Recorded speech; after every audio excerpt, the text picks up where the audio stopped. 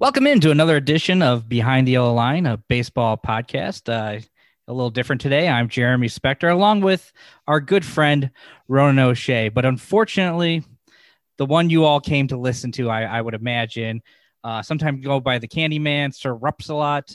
Randall J. Sanders is not here with us today. And now, Ronan, I do have a question for you. Is there any truth to the rumor that Randall is not here in a silent protest because this is the 27th podcast and Addison Russell? Very, very possible. 27, also my birthday. So it could be a protest to me. Protest of you. I'm hearing reports it's a load management issue. I also heard, sometimes people who develop a following end up with a little bit of an ego. And we hear about veterans in baseball who get the suite on the road. Like you go on the road, they get the suite at the hotel instead of the standard room. Randall needed an all-star break. Oh. So foot goes down, he's taking the all-star break, and us peasants here have to carry the weight in the wake of Randall. I thought maybe you were going to say he's holding out for more compensation. And there's that too. I don't know. Are we as cheap as the Ricketts family? Well, we will see. I will say this.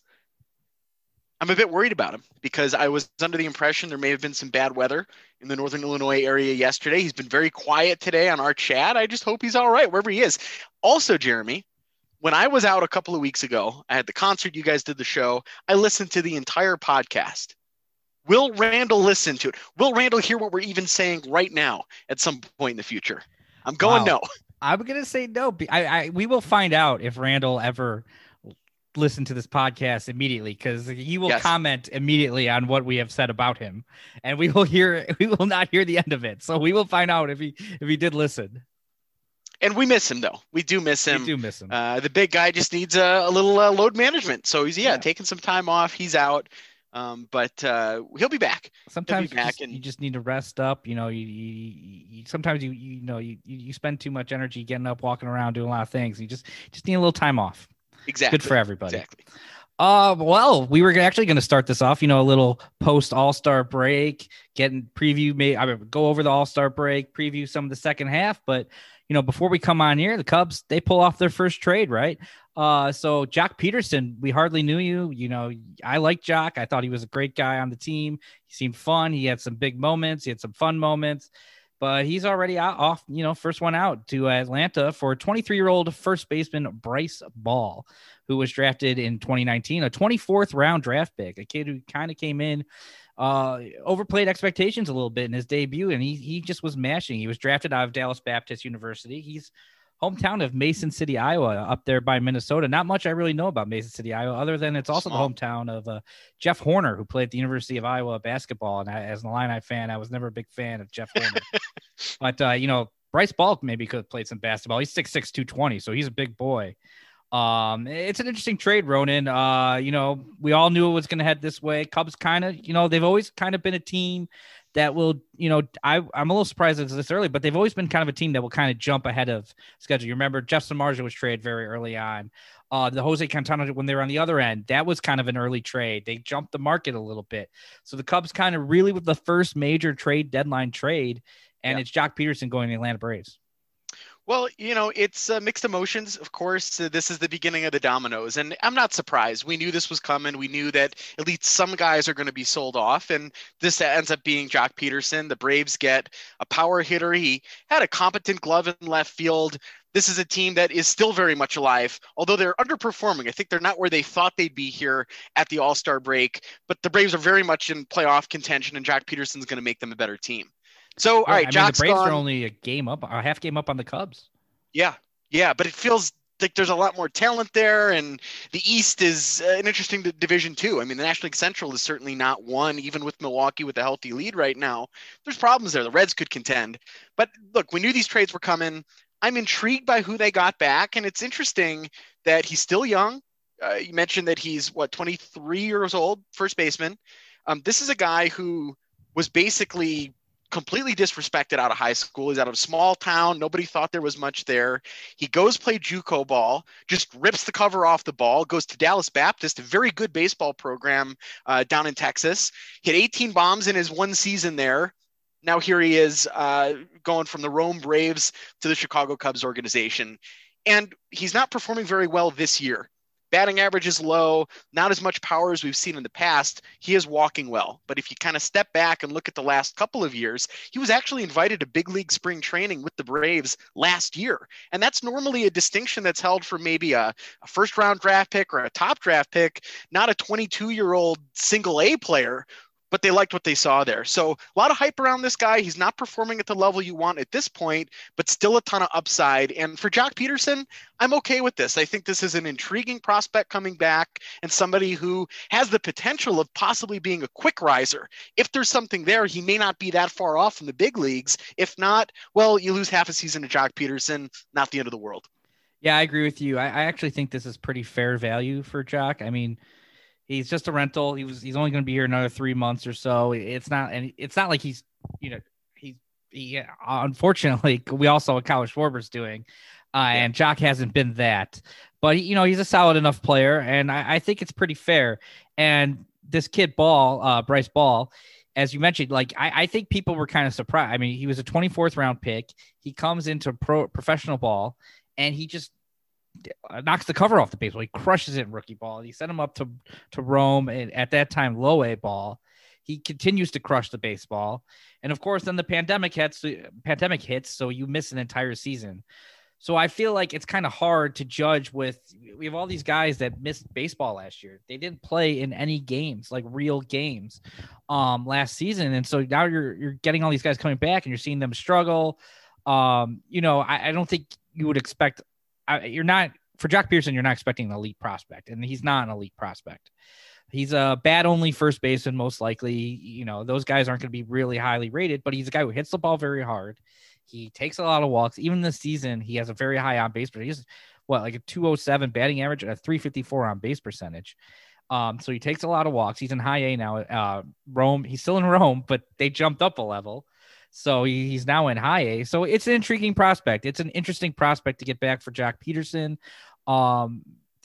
Maybe 2-3, you say a quick riser, but probably more likely 2 years down the road, 3 years down the road, if he can be an actual contributor. Maybe that you have something there. Maybe you have a guy there who can off the bench a little bit, provide some power, maybe even start a little while as a first baseman. And, he's going to hit some home runs for you. Yeah. Yeah. I mean, plenty of upside. And if it works out, great. And if not, I mean, we don't have a lot of optimism about what the second half of the season is going to bring for the Cubs. So what were you going to get for Pederson anyway? I think this is good. I like the move by the Cubs here. I'm interested to see what he does moving forward. But it's also sad that, that we knew this was coming. So it's not that we're surprised that they're starting to sell guys off. It's just sad that, okay, the inevitable is here now. And there were some big names that could be going any day now at this point. And that's a tough pill to swallow. You want the team to be competitive at the big league level. At the same time, I think there's a lot of reason for optimism about the direction the farm is going. Reinforced in the draft, which we're going to touch on before the end of the show today. More trades coming. I think the Cubs are going to have a top 10 minor league system in the next year, maybe year and a half. I hope so. They've increased velocity on a lot of guys. Some guys are struggling, unfortunately, but we'll get into that. And looking into the second half, obviously, if the Cubs are going to make some trades, and Joc Pederson, kind of a guy you expected them to trade if they were going to make some trades. I'm only a little taken aback about how quickly it happened. But like, it should be an interesting second and a half because you're going to have some holes on the roster that guys are going to have to step into. So Joc Pederson's gone now. So now we need another left fielder, any names that you think could fill in there? Well, I think one that stands out is Alfonso Rivas. This is a guy who has been hitting well in Iowa, and this is something to be excited about for the second half of what's going to end up being a lost season for the big league team. All right, who in Iowa is going to get some extra playing time here down the stretch so we can see if there's anything there? Like Patrick Wisdom, who will probably continue to get some at-bats in the second half of the year. Let's see if there's something there that can contribute to the 2022 team or the 2023 team. So that's the first name that kind of jumped out to me. He's a guy that got back, you were telling me just before we went on, in that Tony Kemp trade a couple of years back, played college ball at Arizona. He's just hitting the cover off the ball in Iowa, and it's may as well give him a chance to see what he can do at the big league level. Yeah, he's a guy that's always seemed like he's a solid hitter. Not really. I mean, not like Ball, and Ball has big power, kind of huge exit velocities. Whereas Rivas kind of seems like he's just a solid hitter.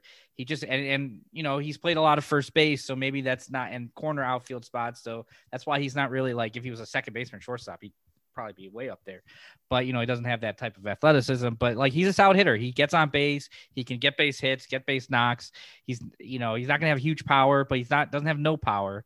So it'd be interesting. Yeah, we've seen him a couple years now in spring training this year and last year. He seems like an interesting guy. One thing I'm actually looking forward to, a little off of Jaka necessarily, but we assume that the rotation will have some new guys in it the second half. So if we start seeing some Justin Steele pitching in the starting rotation, Keegan Thompson pitching in the starting rotation, guys like that, I think that will be an interesting thing to watch in the second half. And, interesting thing, some, TV viewing, like I actually want to watch those games where those guys are starting. If even if we're making trades, like there's still reasons to watch the games. And it's, disappointing that Braylon's had the injury issues this season, because it'd be a great opportunity for him. But as we've talked about the last couple of weeks, Jake, it sucks, but Jake's done. There's just nothing there. There's nothing that's going to contribute to this team moving forward. Maybe I shouldn't totally throw him under the bus, but I'm not too optimistic about someone like Trevor Williams even moving forward. I don't see him fitting into the big picture for this rotation. So let the kids come up, let them play. We know it's probably not a playoff team unless some miracle thing comes together in the second half. We know Kimbrel's probably out the door in the next week, maybe week and a half. We got about 15 days or so until the deadline's up. We don't know if it's going to be Bryant or Rizzo or Baez or Wilson or a Happ or whoever else who could go from this team. Jeremy, last time you were talking about more of those bullpen arms. A guy like an Andrew Chafin would certainly be very valuable here at the deadline. Every team in contention could add someone like that, and it makes the team better. So this stinks. We're a couple years removed from the World Series. That timeline, that window has closed. And now changes are happening. And if you're a glass sort of half full type person, all right, let's see this next wave. What from this core of minor leaguers, of these sort of fringe AAA and major league guys, the Patrick Wisdoms of the world, the Alcantras of the world, maybe the Rivases of the world, which of these guys will be a part of this team moving forward? David Bodie is another guy who should be getting some at-bats back here soon. Watching Nico Horner's development in the second half is going to be very interesting. And we just don't know what's coming, even if Rizzo is with the team past August 1st. That doesn't necessarily mean he's on the team April 1st next year. So if those guys are here, I want to enjoy the hell out of the last of them in a uniform. Last time them seeing them at Wrigley Field. Definitely. These next 2 weeks are obviously going to be a crazy 2 weeks, a very important 2 weeks for the Cubs. As you mentioned, I expect bullpen pieces to go. I wouldn't be necessarily surprised if, say, to get a better return, if maybe a couple guys are packaged together. Maybe a Kimbrel or a Chafin with Bryant or something. Who knows? You can get a better prospect that way. But it did interest me a little bit to see, and I know Randall's not necessarily a huge fan of all types of speculation, especially certain beat writers. Yes. But Jesse Rogers over the All-Star break did mention on ESPN 1000 that his feeling at this time was that he thinks that Bryant, Baez, and Rizzo will all be Cubs on August 1st. He thinks that he doesn't think that the offers out there will be satisfactory for Jed Hoyer, and that Jed will probably hang on to guys. And I kind of agree with that. I think I would be surprised more if Baez and Rizzo are traded. I could see Bryant being traded. Somebody might just put an offer out there or they move on. But I wouldn't be shocked if those guys are still around, because as I mentioned the other week, Tom's probably going to want fans to come to the ballpark, where, I mean, we're here talking about how, the second half, all these interesting storylines to watch. But at the end of the day, like if you have Rizzo, Baez, and Bryant out there, more fans are going to come for those guys than they're going to come to see whether David Bodie or Patrick Wisdom could stick around on the club for April of next year. So it'll be interesting. I think we don't really know what's going to happen these next 2 weeks. Yeah. I think we do know Craig Kimbrel is going to be gone. I think we know Andrew Chafin's going to be gone. We know probably like a Ryan Tepera, when he gets healthy, he'll probably be gone, and other guys along those lines. What happens with Chris Bryant, Javier Baez, and Anthony Rizzo, to me, that's all up in the air. And I'd be more surprised about Rizzo and Baez being traded. Yeah. And we also know that payroll is really limited for next season, under $50 million committed. So they got to spend money somewhere. They're not going to roll out a $100 million payroll. I also want to point out, I was a little bit erroneous last time on the show. I wasn't as clear as I could have been. And what a sad moment here, Jeremy. A rare moment of humility from me, and Randall's not here to see it. But I want to clarify something that I said about the big three guys, the three offensive guys, Rizzo, Baez, and Bryant. You don't automatically get a first pick just because they leave. You've got to offer the qualifying offer. So that's interesting. Would Javi Baez potentially accept a qualifying offer and come back for a year with an opportunity to sort of bolster his numbers again and be a free agent again in a year? The player then also has to sign a free agent deal more than $50 million somewhere else for the Cubs to get the pick back. And I do think Rizzo, Bryant, and Baez will all get at least $50 million. They'll all be offered market. The qualifying offer. I would be stunned if they didn't. And that'll be interesting. Who takes it? Like, I could see Baez potentially taking it and trying it again. 100%. You know, I would. I don't think a Rizzo will, because Agreed. He's a little older. Bryant's definitely not going. He's going to get a contract. But Rizzo's a little older. He's got the bad back. You know, he's going to want to get that payday if he can get that payday. So I wouldn't be surprised. I would be surprised if he took the offer. But Baez, you make a good point. Baez might, you know, this is a big year for shortstops in the free agent. Francisco Lindor took himself off the market. There's still a lot of other guys out there. There's Trevor Story. There's Corey Seager. Yeah. There's other guys out there. Brandon Crawford's a free agent, and we probably would have had Baez ahead of Brandon Crawford. But Brandon Crawford's having a monster year. There's one other name I'm blanking on that's a free agent this year as a shortstop. Or maybe it was Lindor. Never mind. Mm-hmm. But so maybe a Baez who's not having a great year. He's having a fine year, but not a great year. He's only 27, 28. He could take a 1-year qualifying offer. He could come back. Yeah. He could put up a monster year and then try it again. Now, maybe, I mean, we'll see how the season goes, and we'll see what there's deadlines on taking the QO and stuff. But I would expect all three to be offered that. And as you say, they all have to get contracts over $50 million. I would expect all three to get contracts over $50 million if they do end up signing big free agent contracts. So, and it wouldn't necessarily be a first round pick. I think it's after the compensation round. So it's a little bit later. They're just totally right. But it's still draft compensation. It's still a higher pick. You know, the guy you have to weigh that against the guys you're gonna get, because you're either gonna get like a draft pick that could be equal to the players that are being traded. Like if you're not getting a top 100 prospect, or at least some young kid that has high upside, like they kind of got with the Darvish deal, if that's what they want to go, then you know it might just be worth it to keep him around and get some draft compensation. Because Bryant, like I said, Bryant's probably you're gonna get something from Rizzo. You'll probably get something for it. Baez, you probably would get something for it. So yeah, that has to be weighed in by Jet. Totally. And they've got money to spend.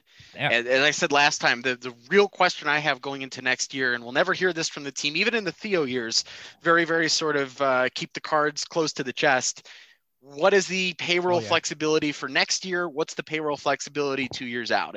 I wish I could get that number from Mr. Tom Ricketts, but that's not how things work. And it's something that we got to wonder about because it changes things to see the different teams and how they approach it. Because some teams are very upfront. They're like, this is our budget. This is where we're going. And the Cubs have always been, at least under Theo, they were, you know, we think that's a strategic disadvantage. Why would we tell anybody what we can afford to spend? So it is interesting that, I mean, you do get some speculation. You'll read and more on, you know, Randall is not going to be a fan of these, but you know, your David Kaplans, your Gordon Wittenmeyers, they like to put out there what their sources tell them what the budget is. But you know, it has always been interesting that Theo would not divulge that information. Yeah.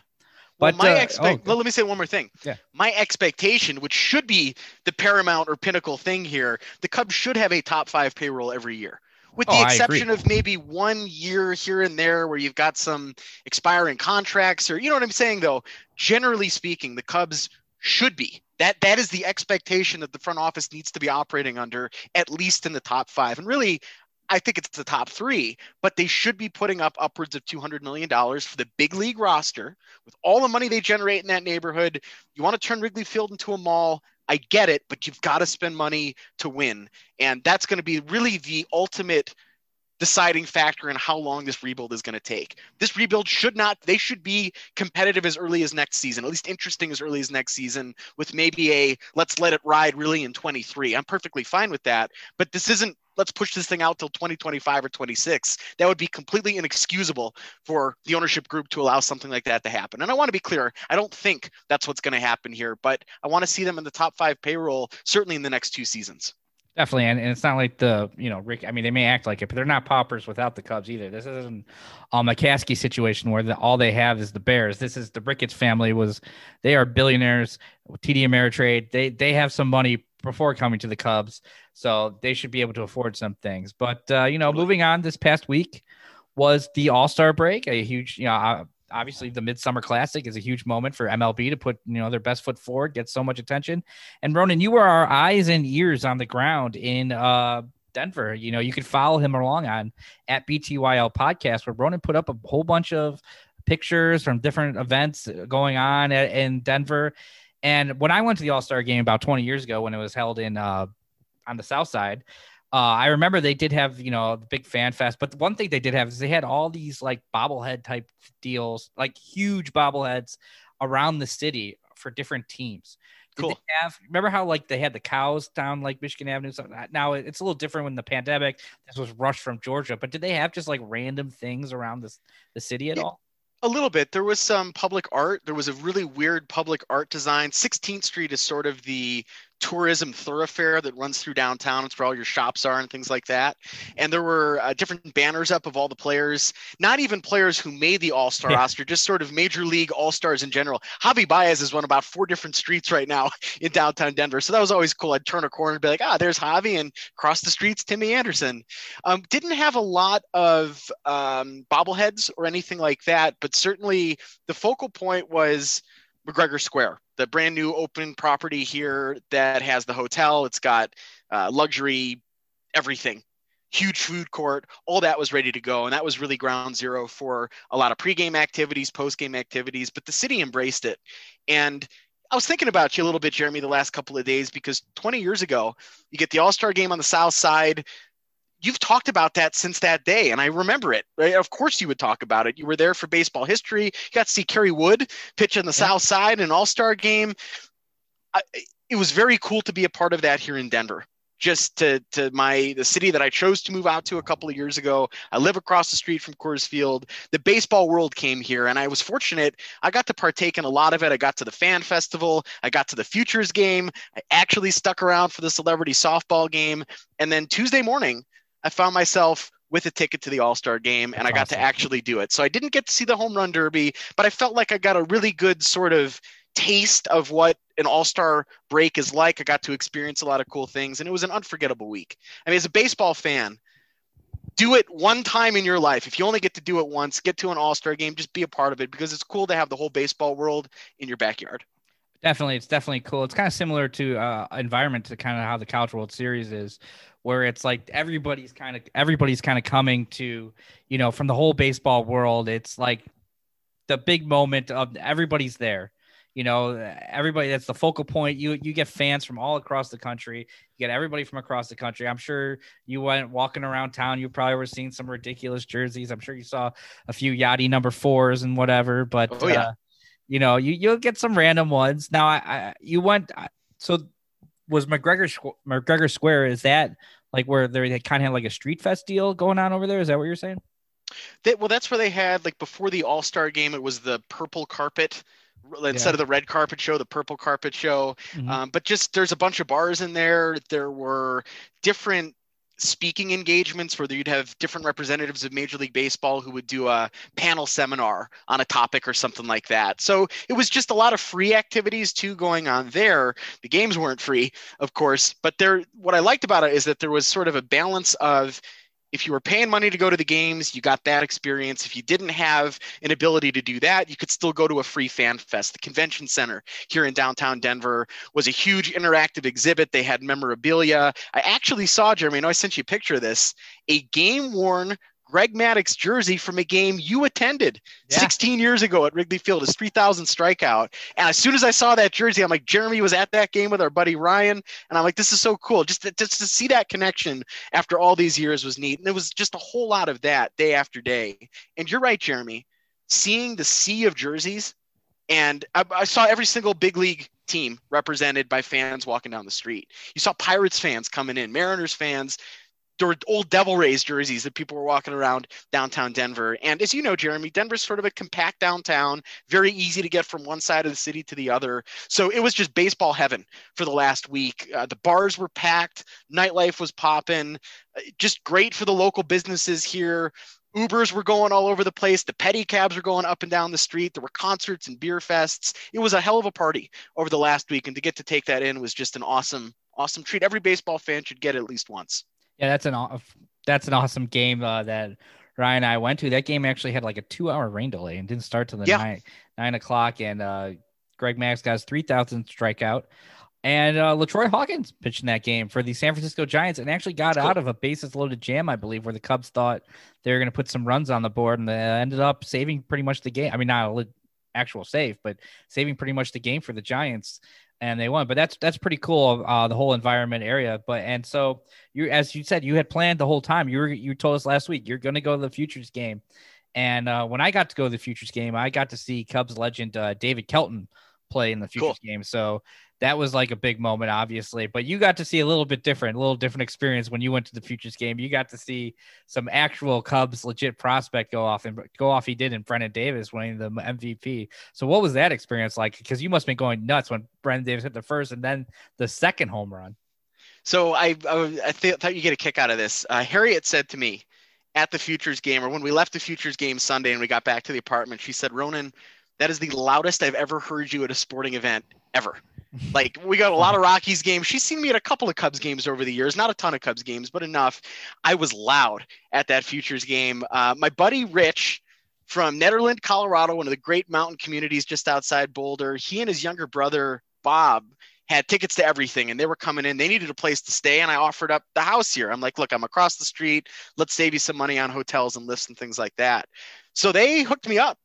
They got us tickets for the Futures game on Sunday. It was the first time I'd ever been club level at Coors Field. So that was a cool experience. Very similar, Jeremy, to your Bears season tickets, actually, where you walk in, you've got like an area behind the seating bowl with private bathrooms, much shorter lines for concessions. There's areas to just kind of mingle, and air conditioning. It was almost 100 degrees on Sunday during that day game for the Futures game. So it was nice to be able to go in and get some air. After the Futures game, One Republic comes out, they play a couple of songs, and then it's the celebrity softball game. So I was at the ballpark for about 7 hours on Sunday. Did you know anybody in the celebrity softball game? I knew, Von Miller, of course. Yeah. I knew who else? There was one of the Denver Nuggets, Will Barton. Is that his name? Yeah, Will Barton was in it. Player. He was there. In terms of celebrities, it was pretty bad. I've heard of Steve Aoki. I believe he's a producer or a EDM music maker. The rest of them, though, it was pretty slim pickings. And it was funny because the public address announcer would say, like, from the hit show Riverdale. I'm like, what the hell are they talking about? But it was cool. It was cool to see. Just so the Futures game ends, as the Futures game is ending and they're giving, Ken Griffey Jr. comes out and gives the MVP award to Davis, which was very, very cool to see them down on the field. They're setting up a stage for this ridiculous One Republic concert. They sang 2 songs, Jeremy. It took them probably 60 minutes to put the stage together, rip the stage down, all for 2 stupid songs from a band that was introduced as Denver's own. They're actually from Colorado Springs. So I thought that was a little bit sloppy there from the Colorado Public Address team. They performed, and then let me say this. I lasted 2 innings longer than I thought I would in the celebrity softball game. I made it to the 3rd. I wanted to see the beginning of it. I wanted to see, I've seen it on TV after all these years. I just kind of wanted to see, how do they actually do it? How does it get put together? That was kind of nice, but after the first time through the order, it was like, okay, I've seen this. Vinny Castilla homered. That was cool, I guess. But other than that, it really didn't move it, and I left before that thing ended. But to see Davis win the MVP was very cool. The celebrity softball game is always kind of interesting to me because it's one of the few things in this day that is on tape delay. They play that on Sunday night, and then they don't air it until Monday night after the home run derby. So it's always kind of weird. That's tons of editing. What else is going on? Yeah, tons of editing. What else is going on Sunday night? They can just play it live. It's a very, very sloppy softball game, to the point that when the game started, so they've got a DJ in center field and they're wheeling her out beyond the center field fence. All of a sudden the game starts. There was no, all right, let's get ready for the first pitch. Now batting the lead. No, the game just starts. There was another play too. Hunter Pence appeared in the game. He had a bouncing ball. It was sort of a close play at first. He ran over first base, and the base kicked off to the left 6 inches or so. So very, very sort of haphazard. I was actually looking. So they shortened the first base bag. It's not 90 feet for the celebrity softball game, but they didn't put any protective cover over where the base is. Like where first base would normally be. There's sort of a hole in the ground and a metal pipe that sticks up that the base gets lodged into. Von Miller, one of the great players in the NFL, is busting his ass down the first base line. I could just see his ankle getting shattered, the ACL going down. He had no idea that hole was there. At least it didn't look like he did. So it was just kind of cool to see the behind the scenes aspect of it. But I never need to go to a celebrity softball game again because I was ready to go after the first. You did it. But I did it. I'm glad to have seen it. It was neat. And one thing I did want to say too. Yeah. Go ahead. Yeah. I mentioned I was club level. One of the cool things about club level at Coors Field is it sort of wraps around the press box.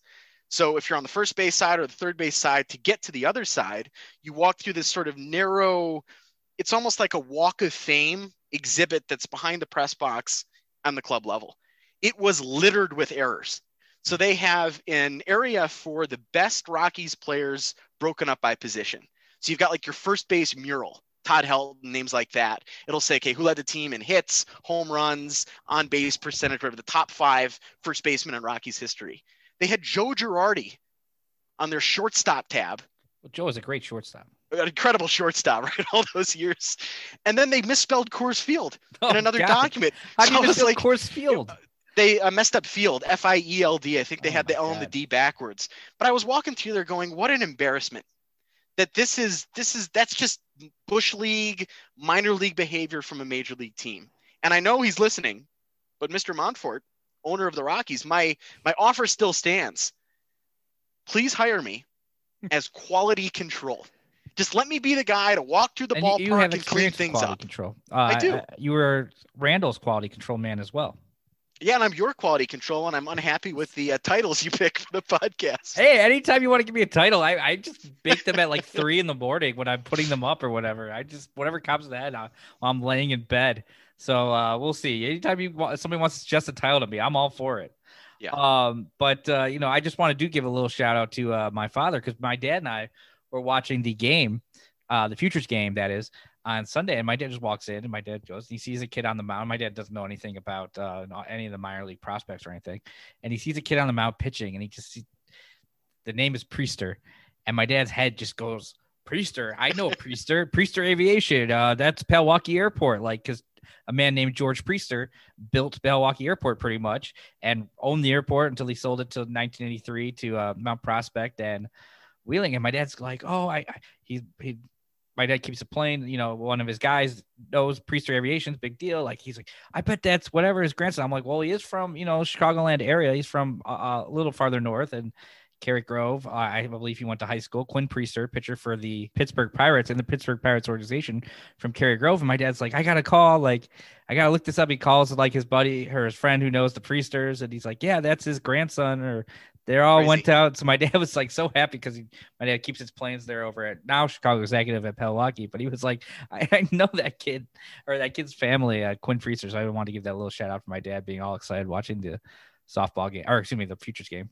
That's really neat. And it was very, very fun. I think baseball fans go to a Futures game if you ever get the chance. One, tickets are reasonable.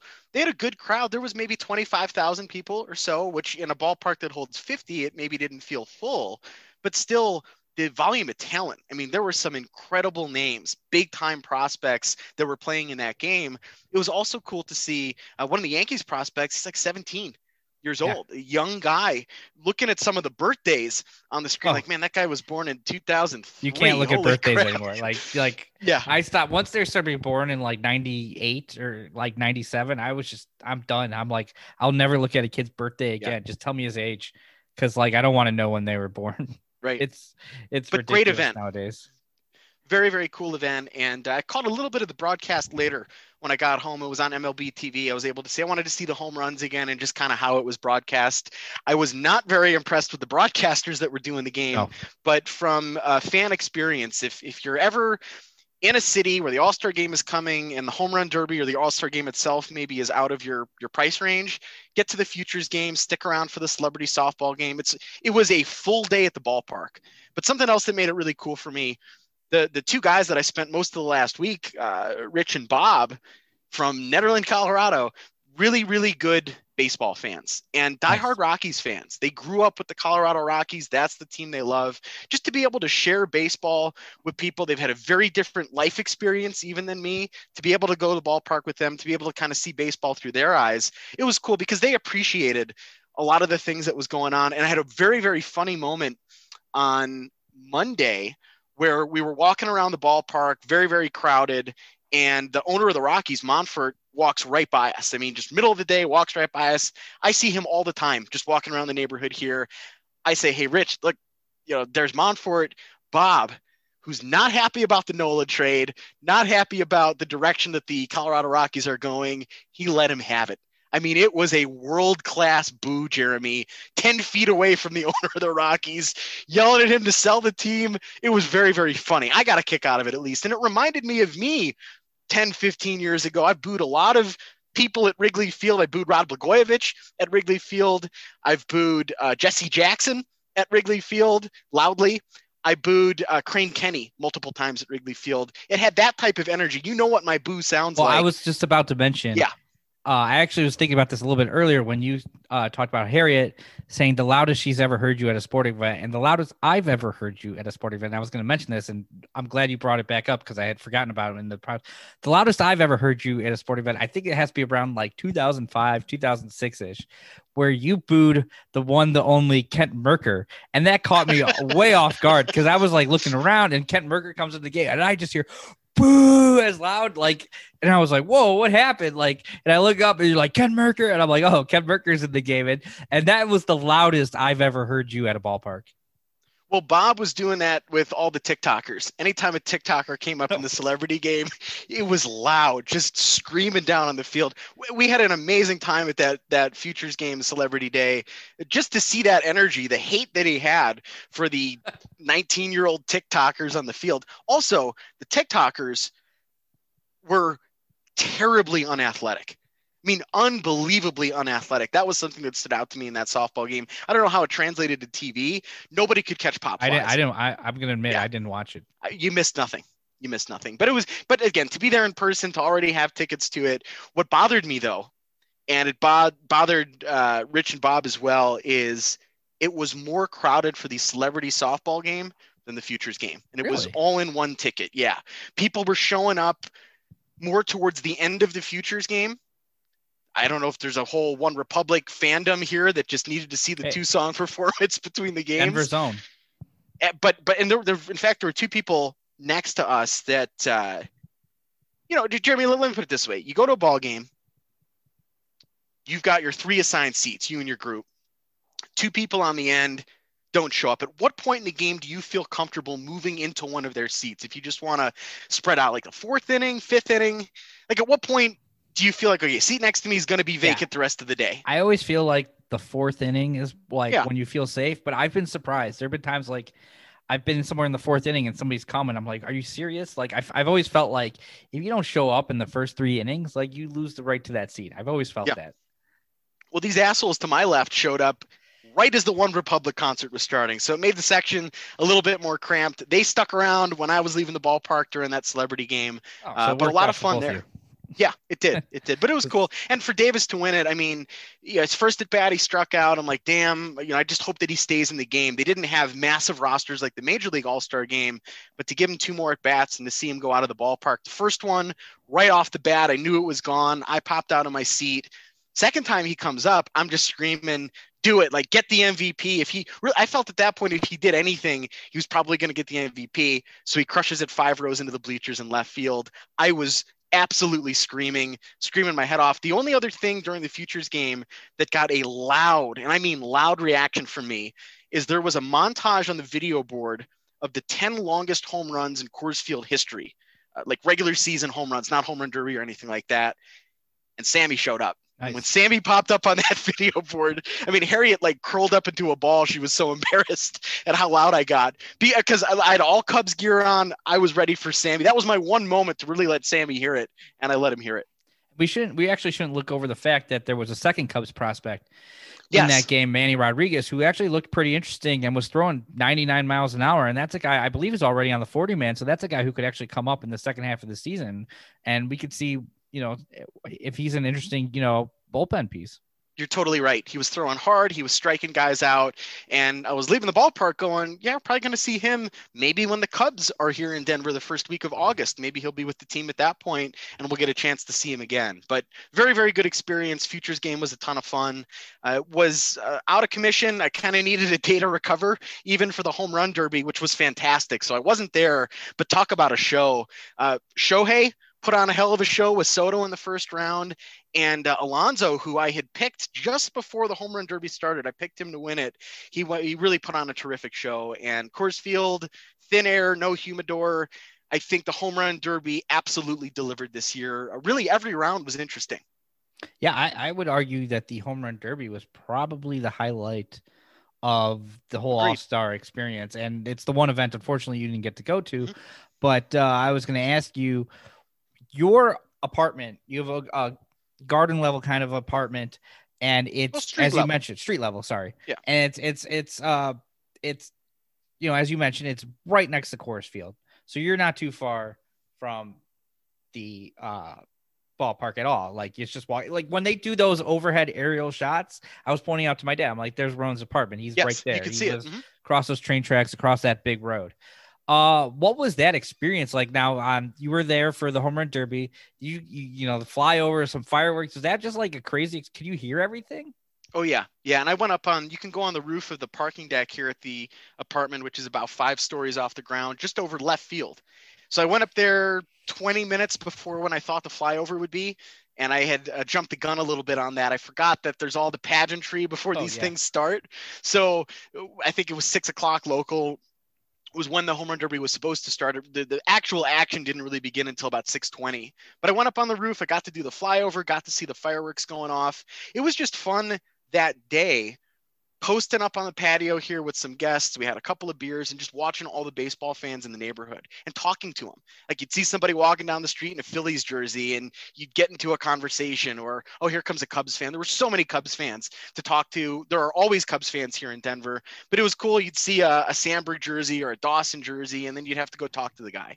And that was nice. You know, post-pandemic, there were 50,000 people in Coors Field for that All-Star game on Tuesday night. I was looking around the ballpark going, holy crap, this is the most people I've been around in a very long time. But people were excited to be there. They were repping their home teams. I didn't see anybody brawling, didn't see any fighting. I really didn't see any stupid behavior. Fans that were too drunk to stand up or were getting into others' faces. It was a party. Everybody wanted to be there, and that makes it a lot of fun because, like, there was something for everybody.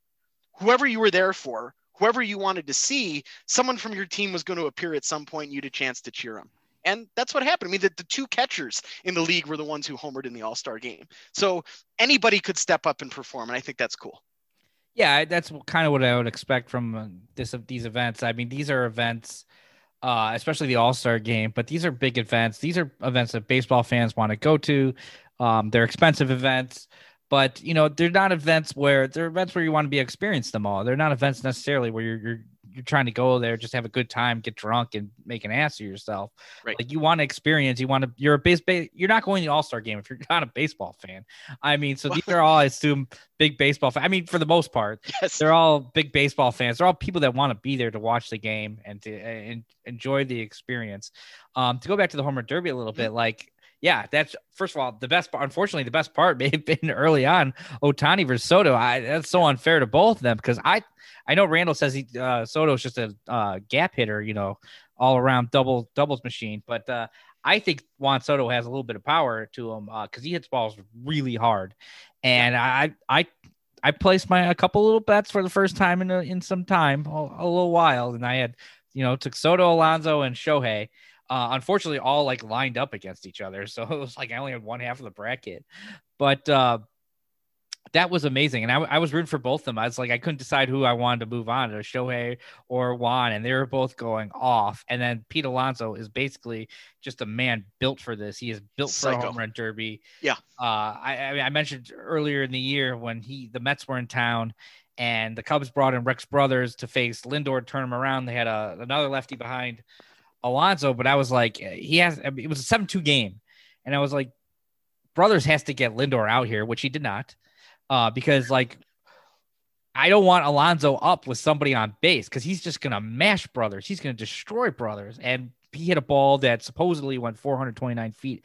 I don't believe it because I think that's one of the farthest balls I've ever hit in Wrigley. It just went straight out, and every ball he hit, it seemed like in the home run derby, was a carbon copy of that ball. I'm shocked he was just pumping them all to where McGwire hit that ball in 98, and there was just multiples of them, and it just seemed like he could go on, and he didn't care. Like some kid tears his ACL in the outfield, Pete Alonso don't care. He's just going to bop his head to whatever's playing and just hit home runs.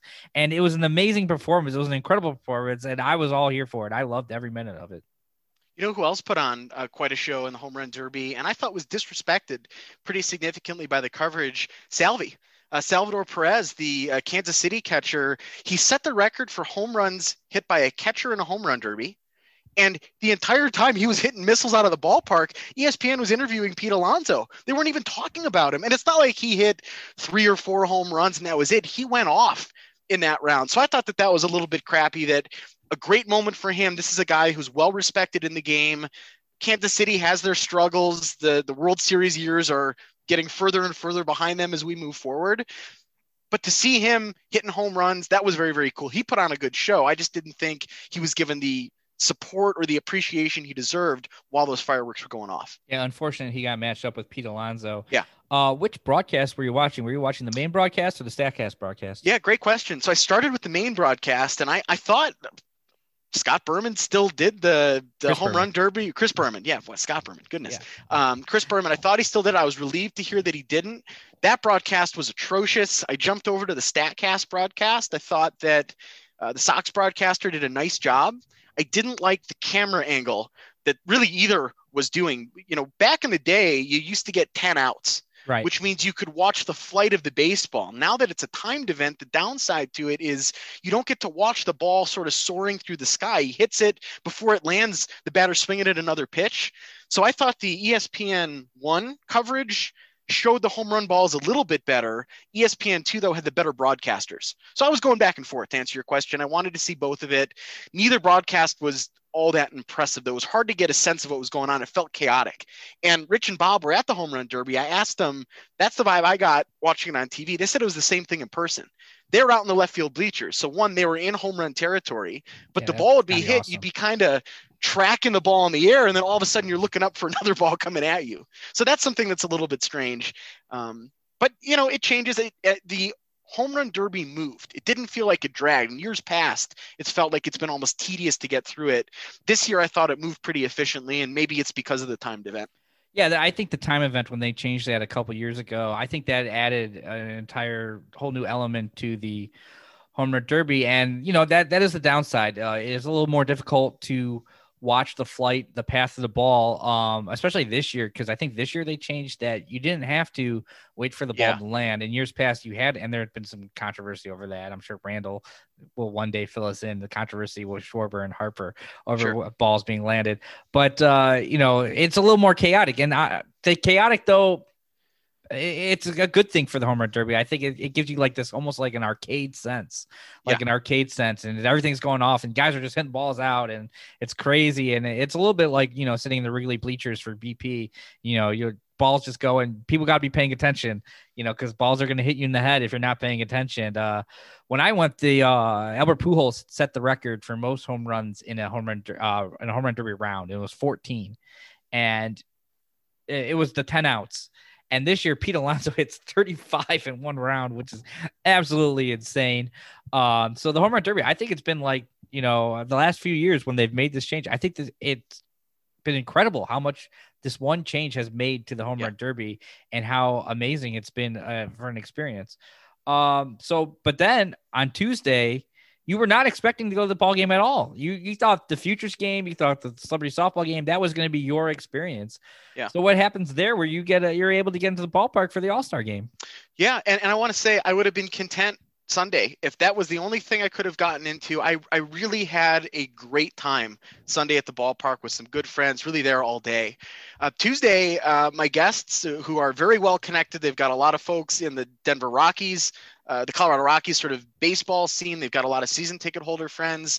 They wanted to help me out, and they found a connection, and they were able to get me a single ticket into that ball game. So I was very, very pleasantly surprised. Something that they kept saying the whole time they were here is, Ronan, you don't realize how much you are saving us by allowing us to stay at your place here. Hotels in Denver the last couple of days have been $300 to $400 minimum per night. So for them to get a couple of days here, free parking, we were walking to bars and stuff. We didn't have to lift anywhere, save them a lot of money. And with their connections with season tickets, I had a ticket Tuesday morning. And that was incredible because what we did is once we got that ticket, we went straight to the fan convention over at the convention center, which was a free event. We went in there and it was cool. They had an old Babe Ruth bat from way back in the day. That was nice to see. One of the other things that I thought was really neat there was they had trophies that I've never actually seen in person. For example, the trophy you get when you win a batting title in the National League, the trophy for the NL MVP, a Cy Young. I've never seen those up close before. So that was kind of cool to see. The World Series trophy, the Commissioner's Trophy, they call it. That was there. To see that up close, that was neat. Most of the Fan Fest was family friendly. It was geared towards kids getting to run the bases and do batting cages and things. I got a trivia question. Not so much a trivia question. I got a question for you, Jeremy, though. I saw a former Colorado Rockies. He was one of the Bash brothers, the Blake Street Bombers. He was standing next to the world's largest baseball, taking free photos with fans who wanted to do it. Any guess who that Colorado Rocky great was? I'm going to guess Dante Bichette. That's a good guess. He was here because Bo was obviously in town as well. Ellis Burks. There's a name you probably haven't heard. My second guess was Ellis Burks because I knew it wasn't Walker who had COVID, and you mentioned Vinny Castilla, so I worked it out. So it was between Bichette and Burks to me, and I was just thinking Bichette would be there for his son. Yeah.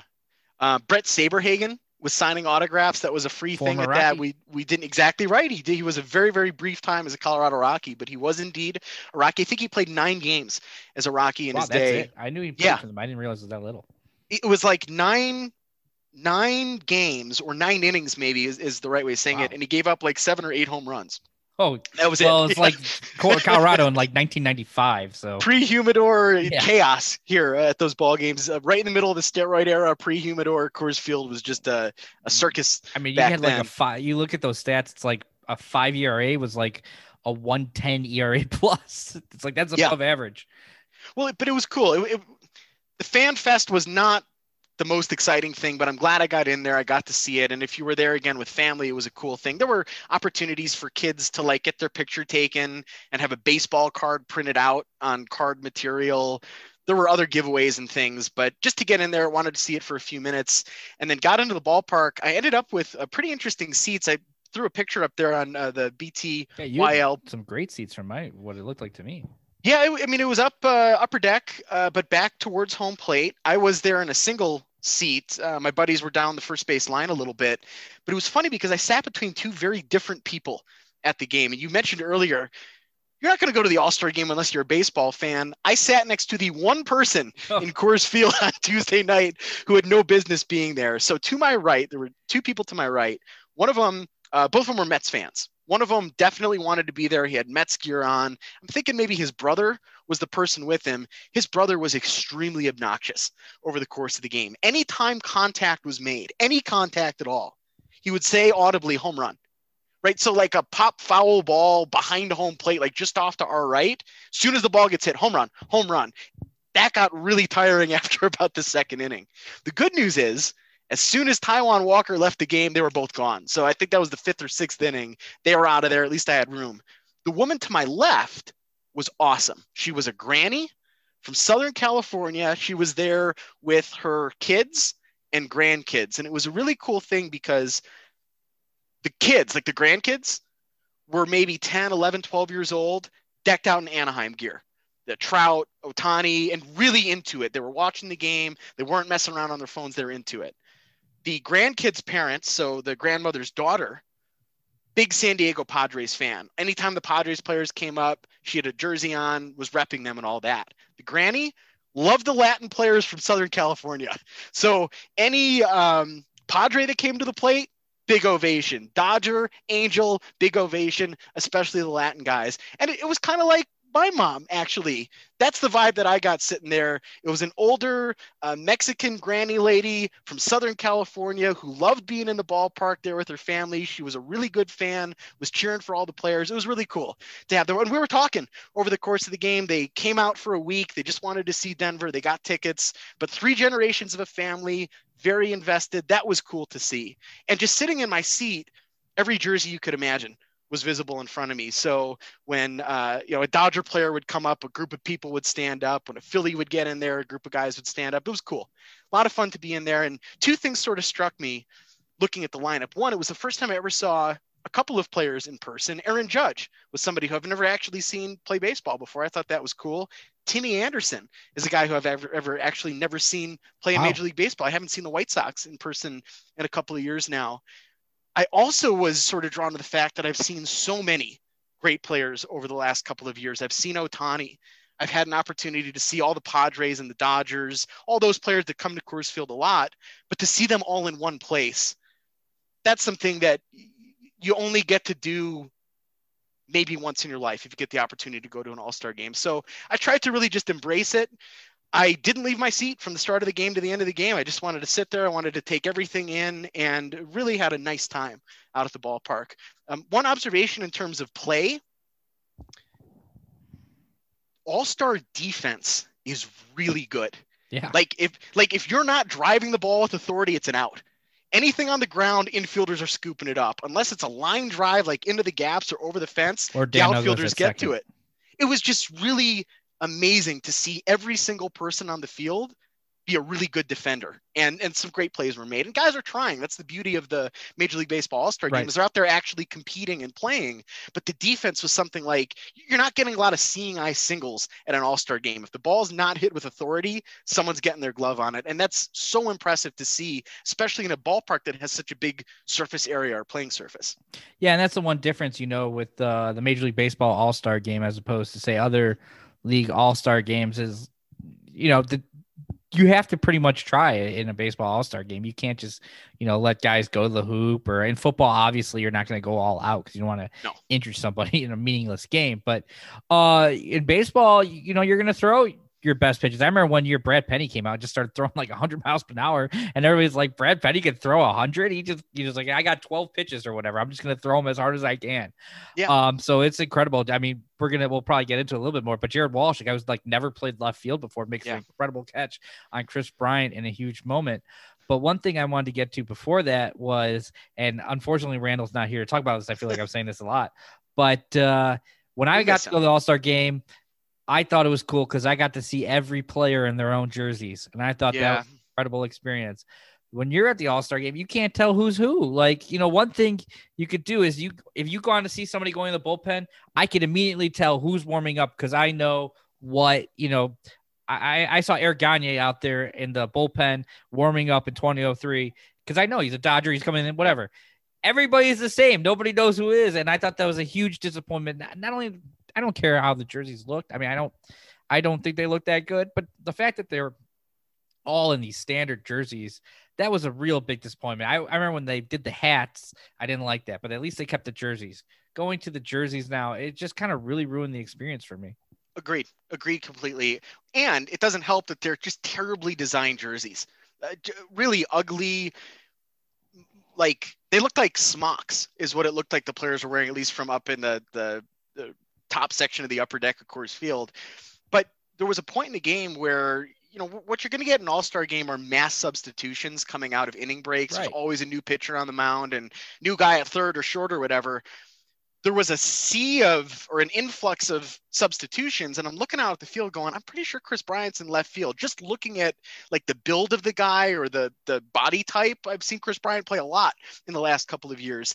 Wasn't announced over the PA system. And I couldn't just look at the jersey and go, oh yeah, he's got the Cubs home pinstripes. This Chris Bryant in left field. So I had to wait for him to run in after the half inning was over to really see, oh yeah, that's him, as he was coming back into the dugout.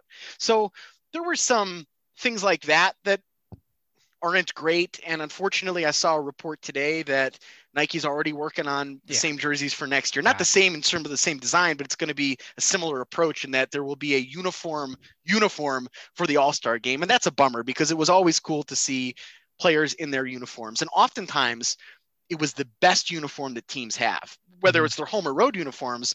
But like the Cubs wear the Wrigleyville things now, and it seems like every other weekend they're wearing a different jersey these days. See Chris Bryant in the home white uniform with the pinstripes.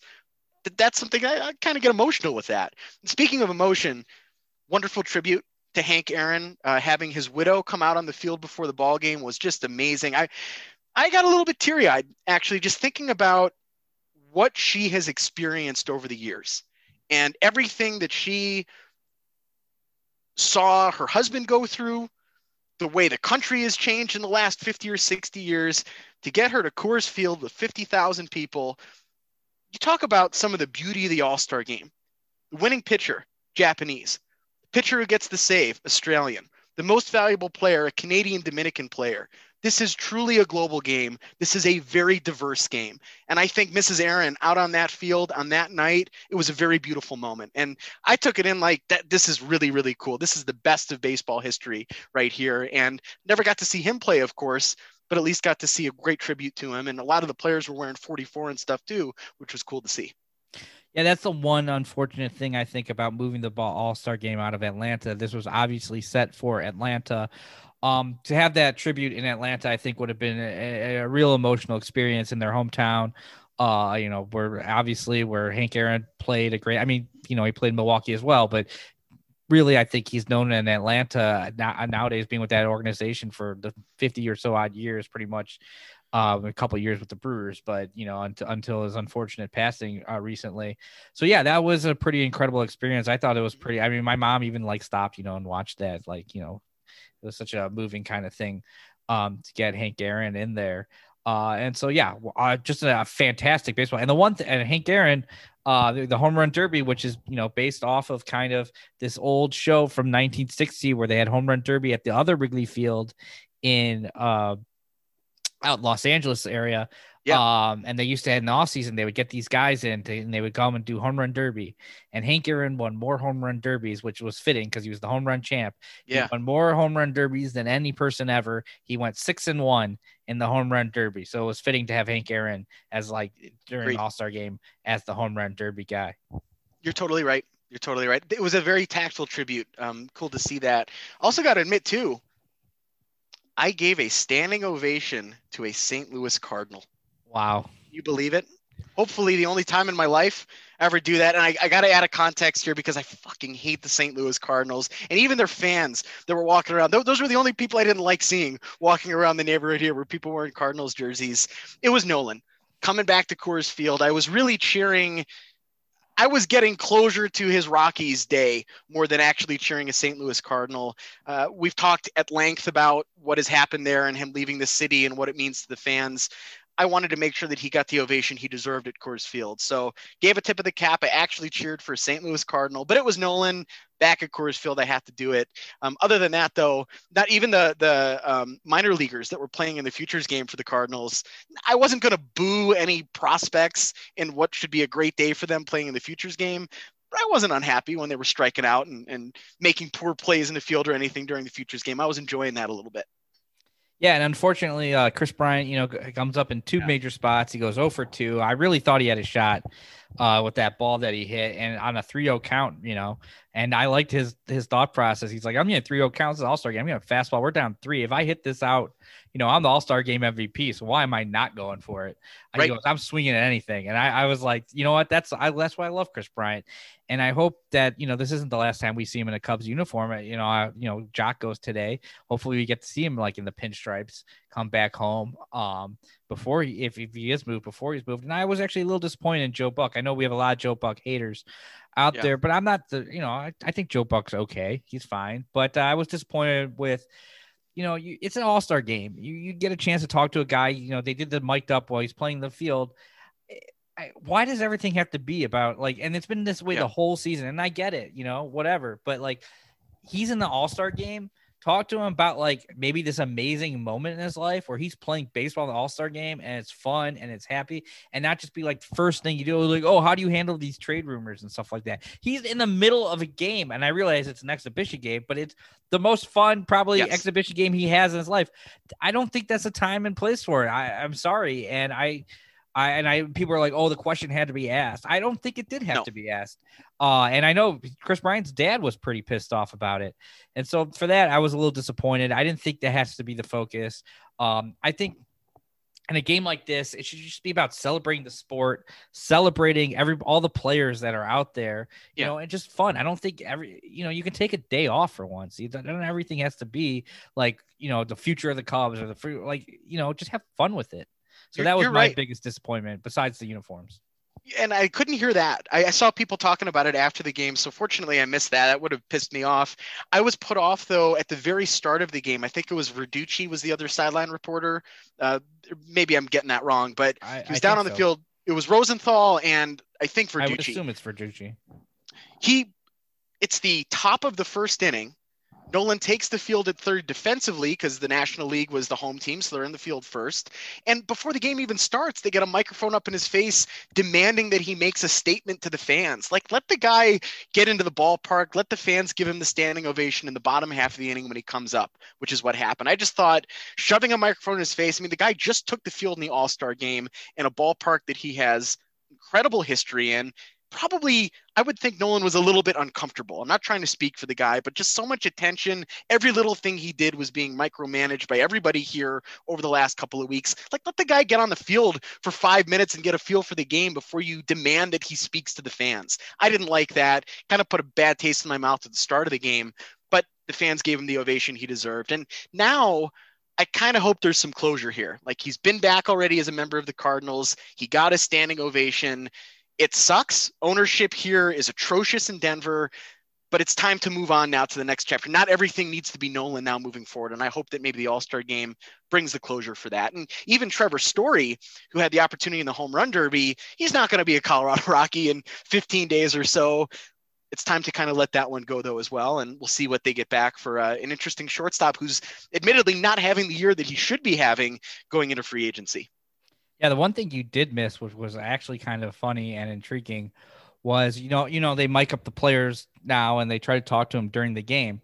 Well, they mic'd up Liam Hendriks for the save at the 9th inning, and apparently his earpiece was not working. They were trying to talk to him, but they decided to just leave the mic on, and Liam Hendriks didn't know that they were trying to talk to him because his earpiece wasn't working. So he was just pitching, and you heard everything Liam Hendriks was doing. That it was great. You throw a pitch down and you hear, God damn it, fucking finish off the mound in this Australian accent. And it was just like nonstop. And I remember watching because so is Fox just letting this go? And you would hear this and it was pretty incredible. Even the mound visit, you heard everything. And Liam Hendriks is like, I'm mic'd up, but I don't care or whatever, and they're talking.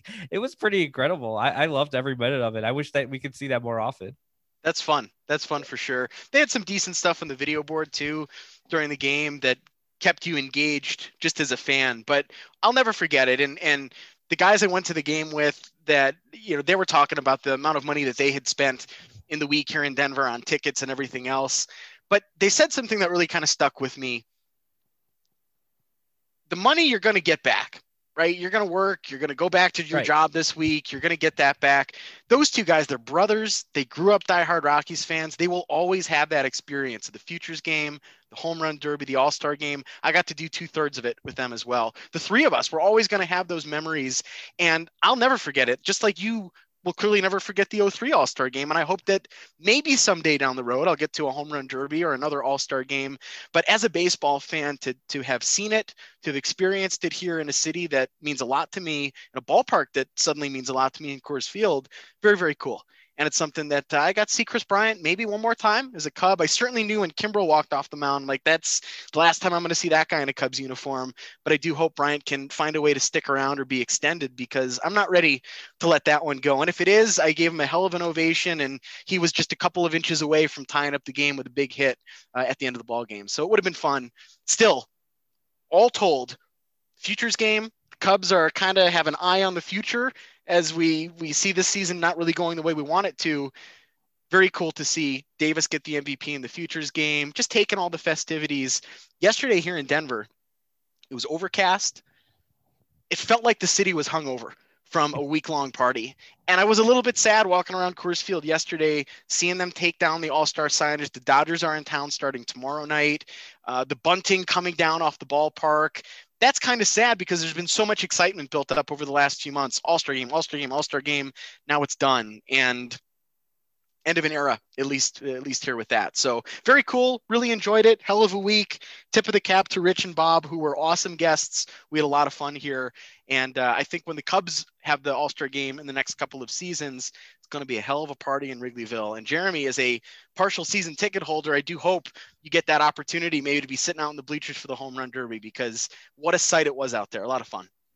Yeah, I hope that too. Yeah, and I agree with everything you just said. Actually, I would say now my biggest regret, I feel like, is not going out to Cleveland for Game 7. I mean, it's Totally. You know, as you said, you know, talking about money and stuff like that, the experience would just have been incredible, and I feel like that's something I probably should have made happen. But you know, nice little segue. We got some games coming up in the future. The Cubs are going to be back tomorrow or today, as you'll probably be listening to this. And the Cubs are going on the road. They're going on a road trip. They're going to Arizona. And, you know, this is part of the reason why I didn't think, you know, some trades would happen so quickly is because Arizona is a terrible baseball team.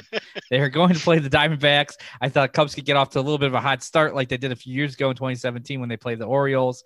You know, they're going, and then they're going to St. Louis, where, you know, St. Louis did take the series last weekend, but, you know, Cubs could come back. So we got Kyle Hendricks versus Madison Bumgarner tomorrow. And then Adbert Alzolay and Zach Davies will fill out for the Cubs. It's TBD so far for the Diamondbacks. But once again, as always, we have our weather from Alexander Hall at Alexander Hall of Cubs weather at Cubs weather, where you can go and, you know, get some really cool weather. And if you're going to any games, check it out because you'll know, you know, any rain delays, what games getting in, what the weather is, whether to pack some sunblock, some sunscreen. You'll know, you'll be ready. That unlike the pitchers on the mound, you can be covered as much as you want in sunscreen. But going to Arizona, it's going to be an oh boy, man. It's a big one. Looking at this weather report, as Alexander says, scorching heat, but actually near average in Phoenix. So that's pretty incredible. The low hundreds basically all weekend, and it's a dry heat. It's a dry heat, low hundreds. Early monsoon type afternoon thunderstorms each day. So Alexander thinks the roof will be closed. I think the roof will be closed. I mean, 100 degrees.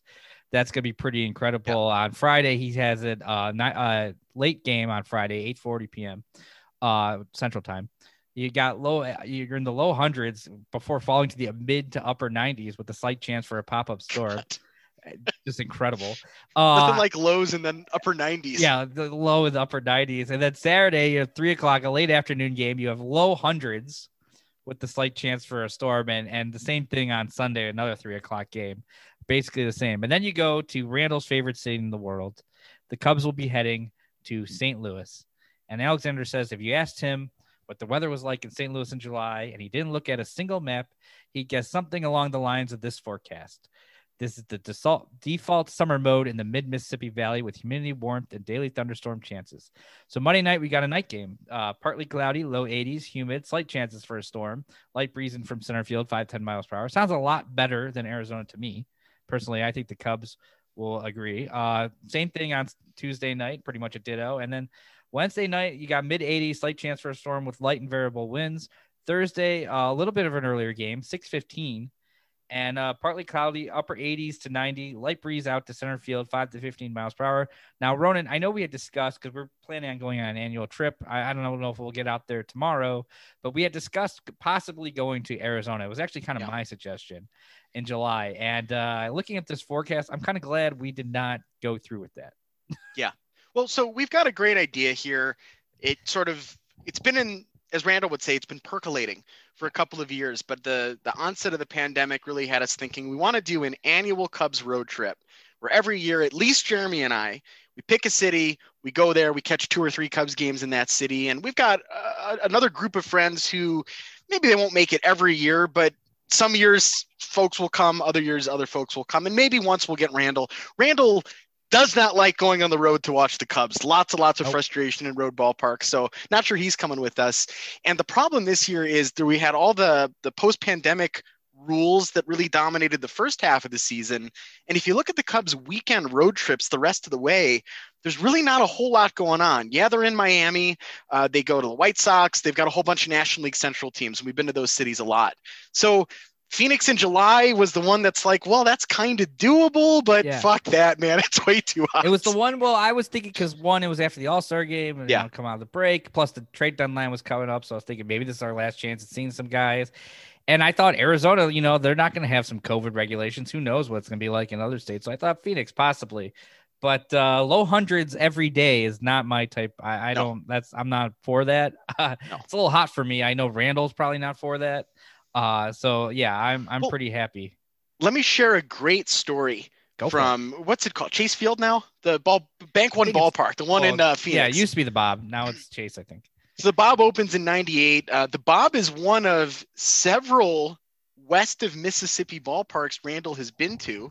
Yeah. Off the top of my head, Coors Field. He was out here a couple years ago with you for those Cubs games. I believe he's been to Safeco, but not for a game. I think he just got the ballpark. Has he been tour. to a game at the Bob? I don't think the story comes actually from a ballpark tour at Bank One Ballpark. And Randall, as he often does, he always wins over the crowd that you're with when you're at an event like that.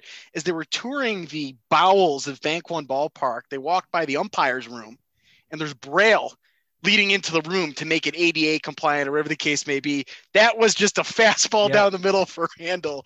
He cracked his joke. Of course, the umpires have Braille leading into their room. The whole group had fun with it. Just great Randall moment down there in the desert. And unfortunately, he won't be down there this weekend to see what's left of the Cubs. Randall was Pete Alonso getting a Rex Brothers fastball there. He teed that one up. Not a great ballpark. And it's interesting when you look at Phoenix, you think about all the teams in Major League Baseball, let me put it this way, the cities that could host Major League teams, whether it's expansion or relocation. Montreal comes up a lot. Las Vegas is getting chirped about a lot these days. Yeah. Portland could be a potential site. Nashville, maybe. Charlotte. There's a lot of places that could potentially have baseball teams. And when you hear about teams that should be relocated, the top two teams that come to mind are often Tampa Bay and Oakland. We know that both of those teams need new ballparks. With the case of Tampa Bay, it would be much better if they could get that ballpark actually built in Tampa than down in St. Petersburg. That should help attendance. I think if Oakland could work out a ballpark, a team is viable in that city, they could do very well there, that they could get out of that dumpy Coliseum. A team that I think should be considered for relocation, and I don't want any fan base to go through having to lose a team, but this is the reality of sports. It's a business. Phoenix is not a very good Major League Baseball market. I think they do very well in spring training. I think they've owned that. I think spring training in Arizona is significantly better than the experience that you get in Florida. I just don't think it works for Major League Baseball. They've had a lot of difficulty with that ballpark. It's not aging well. The field itself is not in very good shape. I don't know. I think Phoenix is a team that maybe 10 years from now, maybe they end up in Vegas or Portland or something instead of just Tampa Bay or Oakland. Yeah, the only thing there is I think Major League Baseball would be very I don't think they would want to give up. Phoenix is the 5th or 6th largest city in the country nowadays. So that's a pretty big market that you would be giving up by moving a team out. And it's actually pretty incredible now as Oakland's going through a lot of issues now. And now they're, threatening to move. And one of the places being mentioned is Vegas. And I just can't imagine them moving to Vegas to be right back in the Raiders shadow. It's like kind of a weird, they're going to be right there. They spent all this time trying to get out from under the Raiders and they're going to move right back under the Raiders. So I think that's a little bit, but there's some other action going on in Denver this past week, and we'll touch on this a little bit more in the future. But I thought, with it being recently, and it's a little unfortunate you didn't get to attend, I think on Sunday, you saw the celebrity softball game instead, but there was the Major League Draft. And so I just wanted to mention a few of the guys the Cubs went after this, some of the top names. So obviously their first round pick, I think, was a left-handed pitcher out of Kansas State University, Jordan Wicks. And then they went into the second round and they plucked a shortstop, but they announced him as a third baseman from James Madison High School in Suffolk, Virginia, named James Triantos. And then the third round to me is the big one because Randall, I can't imagine he was too happy about this, but they plucked a kid out of Belleville, Illinois, which is right outside of St. Louis, Metro East, by the name of Drew Gray, who was actually at the IMG Academy in down outside of, I think, Tampa, down in Florida though. And he's been pitching there, and he's a big time Cards fan. There was even a little piece about him in the St. Louis Post-Dispatch today about how big of a Cardinals fan this kid is. And he got drafted by the St. Louis Cardinals. And then the Cubs picked me as a personal note, just a guy I was very happy to see them pick because I really like watching him play. And that was fourth rounder Christian Franklin out of Arkansas. And he was one of the most fun players in my mind in the NCAA tournament. He was playing great. I think he was a little bit under the wire, not COVID related at some point later in the tournament where he kind of struggled a little bit, but this was a kid who actually had like some first round grades on him coming into the season. And he struggled a little bit, but he's a very fun player. And if he's able to make it to the major leagues, I think he would be a very fun player to watch at Wrigley Field. And my question to you though, Ronan, is the draft being out there in Denver. Last year they were going to do it in Omaha, and that obviously did not work out. This year they're moving it as part of the All-Star Weekend. Was that like a kind of a big deal out there in Denver? Were people really interested in that, or was that just kind of a throwaway thing that was kind of on the side?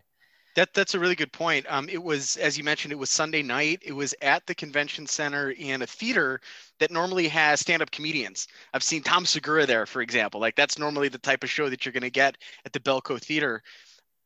I don't know that Denver was all that excited about the draft, but the three of us, Rich, Bob, and I, we wanted to be there. We tried to get tickets to go to the draft. We couldn't. There was no way for us to get in there. And it bothered me because watching it on TV that night, it was 3/4 empty. There were tons of empty seats. I absolutely would have enjoyed going if I could have. The problem with the convention center, I mentioned earlier that Denver isn't a very long city. It takes maybe 15-minute walk to get from one place to the other. It was sort of separated from everything else. It's sort of on the opposite side of downtown to Coors Field, that it just felt separated from McGregor Square, Coors Field, all the partying and the bars and everything right around the ballpark itself.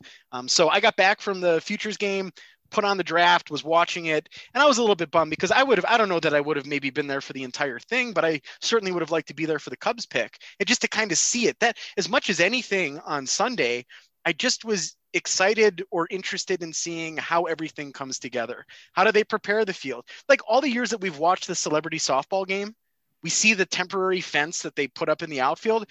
Yeah, I'm the kind of guy who'd be curious, okay, how do they do that? What's the mechanism that they do to prepare the field for the softball game? That stuff was kind of fun to see. You mentioned, though, Drew Gray, that Cardinals fan. You said Belleville, Illinois. Am I mistaken in saying, I believe that's where Randy Wells was from? I believe that is true. Yes. Randy Wells was also from Belleville, Illinois. His brother, Forey Wells, played at University of Illinois as a punter. And so they were actually like an Illini family. So I believe they're also downstate guys for outside of St. Louis from Belleville, Illinois. I think Neil Kotz might. No, there's another name. There's certainly another name in there. But I'm certainly excited about Wicks. Everything, the footage that you see, almost at times you see a little bit of like John Lester and even his build and sort of the way that he looks on the mound. So it'll be fun to see what happens with these guys. Kind of some bad news in the last day or so that 2 of the 20 picks the Cubs have opted instead to go to college, one to Tulane, another to Miami.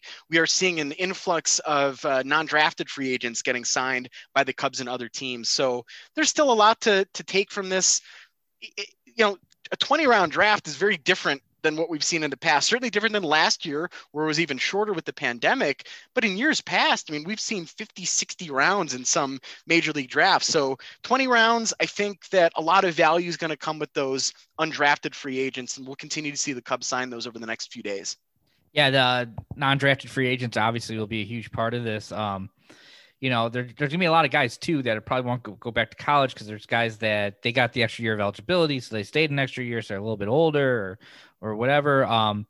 20 rounds, as you said, and last year, 5 rounds. It used to be back in the old days that it would drafted last until whatever team decided they were done. Like as long as whatever. So like one team, if they wanted to, they could just keep drafting guys and they would go like 65, 66, 67, and however many guys you want to draft, that would be it. Then they made it a 50-round draft. And I think they moved it to a 40-round draft. And I assume at some point we'll get back to being a 40-round draft. But, with less minor league teams and now a minor league cap, I think of 185 players in your organization, who knows how many how big the draft will be in the future. But it's an interesting thing about how kind of big this draft has been, because like I remember back in high school, and I would, the draft's on, and if we're on a computer, I might sneak, and you could just hear the conference call basically, where guys would, there was no TV, there was no TV, there was no like webcast, there was nothing. It was just whoever was running the draft, and you would hear every like scouting director come in, redraft, whatever number, a guy's name and who they're from. And if they had a relation, they would like just know it. They'd be like son of Ken Harrelson. I don't know why that popped in my head, but that's who I picked. And so like, it's kind of crazy how big it is where now they're having fans come and sit there. Yeah, it was cool though that fans were booing Rob Manfred. That's something I got to do Tuesday night at the end of the All-Star game. I got one loud boo out on the commissioner. You talk about the draft going 60 plus rounds. Mike Piazza, Hall of Fame catcher, 62nd round draft pick in the late 1980s. Yeah, and drafted as a favor. You're right. So that the draft is, I'm glad that it's getting a little bit more maybe appeal, or at least Major League Baseball, I think, is doing a better job of packaging it all together. Something that sucks though about losing the short seasons is you're not going to get to see a lot of these guys really until next year. Normally, like the pitchers in particular, those college pitchers, you get a chance to see them in a short season after the draft, second half of the year. We're not going to get that. We're going to be really relying on reports and things coming out of Mesa, and that's good to an extent. But as a baseball fan, that was something to look forward to in the second half of the minor league system. And unfortunately, we're not really going to get that to the same extent this year, I don't think. I'm kind of surprised at how much I kind of miss short season baseball. Because, I mean, like an Ed Howard, who's kind of struggled a little bit in low A, although he had a home run, I think, yesterday, and he's actually played a little bit better since he came off the IL. But, like, I feel like that's a guy who would not be in low A right now. The Cubs kind of pushed him. He's only 19. He would be a short season guy. Like, I don't think he would be. So, and as you mentioned, some of these guys, they still have the Arizona Complex. Now it's called the Arizona Complex lead. So they still have that. And they've actually had, Owen Casey, Reggie Preciado, the guys they traded for Yu Darvish. I mean, it's been like a week, but those guys are mashing down there. So we'll see what happens with them. And those guys are young. They're only like 18. So we'll see what happens with them. But, I think it's funny you mentioned booing Rob Manfred, because I feel like Rob Manfred is the only kind of commissioner that actually kind of like gets hurt by it and taking it back. Like he gets booed and he starts stumbling his words. He starts like Gary Bettman is the best. I mean, I'm not saying he's the best commissioner or anything, but he is the best at being kind of the troll and just loving. He's a pure heel. You boo Gary Bettman, he gets stronger. Roger Goodell's kind of tried to play at that. He's like, oh, boo me, and that's like boo Roger Goodell presented by Bud Light or whatever. Like, come on. Like, he's turned it into like, so Roger Goodell's been like kind of but Rob Manfred, you boo him and you're like, he starts fumbling around. He's like, I don't know what to do. Because unfortunately for Rob, and I don't want to come off as, I mean, we've all said things about him, but he does not really seem like he has much of a personality. No. And he kind of just seems, and he doesn't necessarily seem like he likes baseball that much. He just kind of seems like he's a guy trying to do a thing. And like, it's just all like, I think if he really cared, he would just sit in the back and never talk to anybody. Yeah. And I would think, though, if I were a commissioner, part of the gig is, you're going to get booed, and I would embrace it. It does feel like it does get under his skin. I mean, look at his behavior following the World Series down in Texas, the Rangers ballpark. Yes, it was Arlington. I mean, he was getting booed by Dodgers fans, and he was not handling it well at all. Even at the All-Star game, he was presenting the MVP trophy to Vlad Jr., the youngest player to win an All-Star MVP. He basically said, all right, Vlad, here you go, take it. And he got out of there. He was getting booed by the people that had stuck around the ballpark. But as I've said before, a lot of casual fans don't understand the role of the commissioner. His role is to represent the owners. You got the owners and the players, they work together. He represents the owners. He's not like the king of baseball where everything he says goes and everybody reports to him. He reports to the owners. We've talked a lot about the owners. I don't particularly care about the owners in Major League Baseball. I like the players a lot. I want the owners to be a little more interested in growing the sport instead of just growing the revenue of the sport. Those are not necessarily the same things. And I don't think that the owners are always motivated by those things. So I don't really care for Manfred, and it felt good booing him. But to see Bob, I mean, we were 10 feet away from the guy. And this guy wearing one of those Chinese knockoff jerseys. It wasn't even an official Nolan Arenado jersey. He had one of those jerseys on. He said he got it for $20 online. He was giving it to the Rockies owner. And it was very funny. I got a kick out of it. And you could tell the owner heard it because he kind of like twitched a little bit and then sped off as he walked back to his pile of money here over at McGregor Square. No harm. He didn't say anything too offensive. He just said, man, sell the team. You know, like, he didn't say F you, but he sort of indicated that. And a lot of fans feel that way about a lot of owners these days. So Randall would have been muttering under his breath the entire time about that jersey. Oh, no question. No question. It was funny because the patch was brutal. Yeah. Like the patch on the side was no good. But all in all, we had a really good time. It was a very fun week. Got kind of need a couple days here to recover, to be honest with you. It was a lot of partying. You hear with an all-star game about the economic impact that it makes on a city, and any number you hear from Major League Baseball or from the Sports Commission here in Denver, it's a lie. It's not as high as they say it is, but it could pass the eye test where the restaurants were packed in the area around the ballpark. The hotels were packed. All the auxiliary things too. People had food trucks out in the street, and all of that was doing well. And for a city that absolutely has been hurting, like many American cities have in the pandemic, it was nice to see some energy and liveliness here. And, you know, another thing too I didn't mention was during the home run derby, to get the anthem from the Avett brothers at Red Rocks. That was a nice touch, just to kind of bring in the Red Rocks feel to something that was going on. That was cool. So a lot of tactful little things I thought that they did, and they did well. And it got me excited though about the Cubs getting a chance. Wrigley Field Futures game, that place may be sold out, to be honest with you, just to get people inside Wrigley Field that week. So it'll be very, very cool to see that. And it's coming. We know the Dodgers have it next year. The whole thing with the Cubs has been get the renovations done and you can get the All-Star game. So it feels pretty imminent.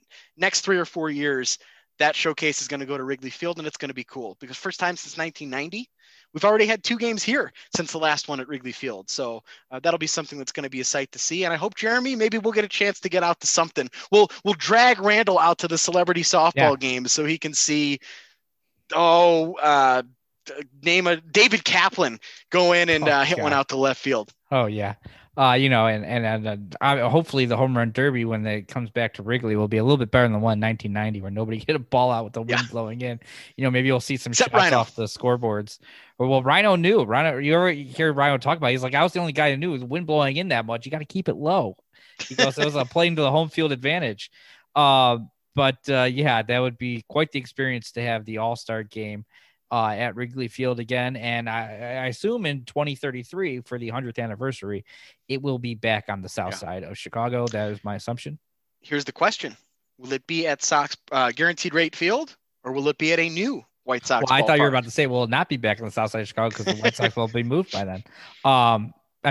In the city, but so there's that as well. And to go back to what you were saying a little bit, you know, the state of Georgia, or I don't know if it's exactly the state, but they were claiming that it was $100 million loss to Georgia. And I think I saw a study like in the LA Times or something where they said, well, actually it was more like 9.4 million. So that's how big some of these teams or some of these places exaggerate over. I mean, 9.4 million is still a good chunk of money, but how much you exaggerate. Exactly. And that's commonplace. Even when teams are leveraging for tax dollars to build ballparks, they talk about the economic impact. I was not 90 million, but yeah, the restaurants and bars and auxiliary things certainly benefited from it. And it's going to be a busy weekend at Coors Field. The Dodgers are coming in here starting tomorrow night. They always draw well. And Rockies actually play pretty decent baseball at Coors Field this season. So expect the party to continue. I'm not sure if I'm going out this weekend yet, but an opportunity to see baseball, you jump at it as much as you can. And I had a rare treat here to see an all-star game. And I consider myself very lucky as a baseball fan to have seen it. And who knows, maybe I'll never get to another one. At least I got that one in, and got it in a nice ballpark. Great fans, really fun time. The only thing that kind of sucked was, I don't know if you could even see this on TV, very smoky here the last couple of days. Wildfires in Arizona and California. It's not even Colorado wildfires that are causing the problems in Denver right now. It's imported from Arizona and California. Very, very smoky. The home run derby in particular, it was rough Monday night. I don't know if that translated too well, but a little bit disappointing because you couldn't really see the mountains as much as you wanted to from the ballpark, and that's a little bit of a loss. No, I don't think I really noticed that at all. I don't think I knew about it. I don't think they mentioned that. Good. Yeah. But that is pretty cool that you were able to have that whole experience. I think it's an incredible experience to go to the All-Star game, to have that whole weekend out there in Denver is perfectly suited for you. And, hopefully the Cubs, we get back on track. Next time we're going to be on this podcast, who knows what the Cubs will look like? Who knows who will still be a member of the team? Hopefully Randall's still a member of our team. I don't know. Oh, you don't know? Okay. No. Well, I'm thinking, look, if we could trade him to another podcast, we could stock up for future years here. Randall's probably a valuable asset. We might be able to leverage him into a couple of young talents. And maybe then sign him back. He could go do half a season on another pod, and then we'll get some prospects and then get him back. Exactly right. Exactly. They'll pull a little Aroldis Chapman on there. But this has been episode number 27. The 27th episode. We mentioned Addison Russell as I guess our guy for number 27. He's who always come to my mind right now. I can't think of anybody else. Eddie George, if you want to go there. But yeah, so we'll be back hopefully sooner rather than later. Hopefully with all three of us. Who knows, as I mentioned. But for Ronan, I'm Jeremy, and this has been us. Brando.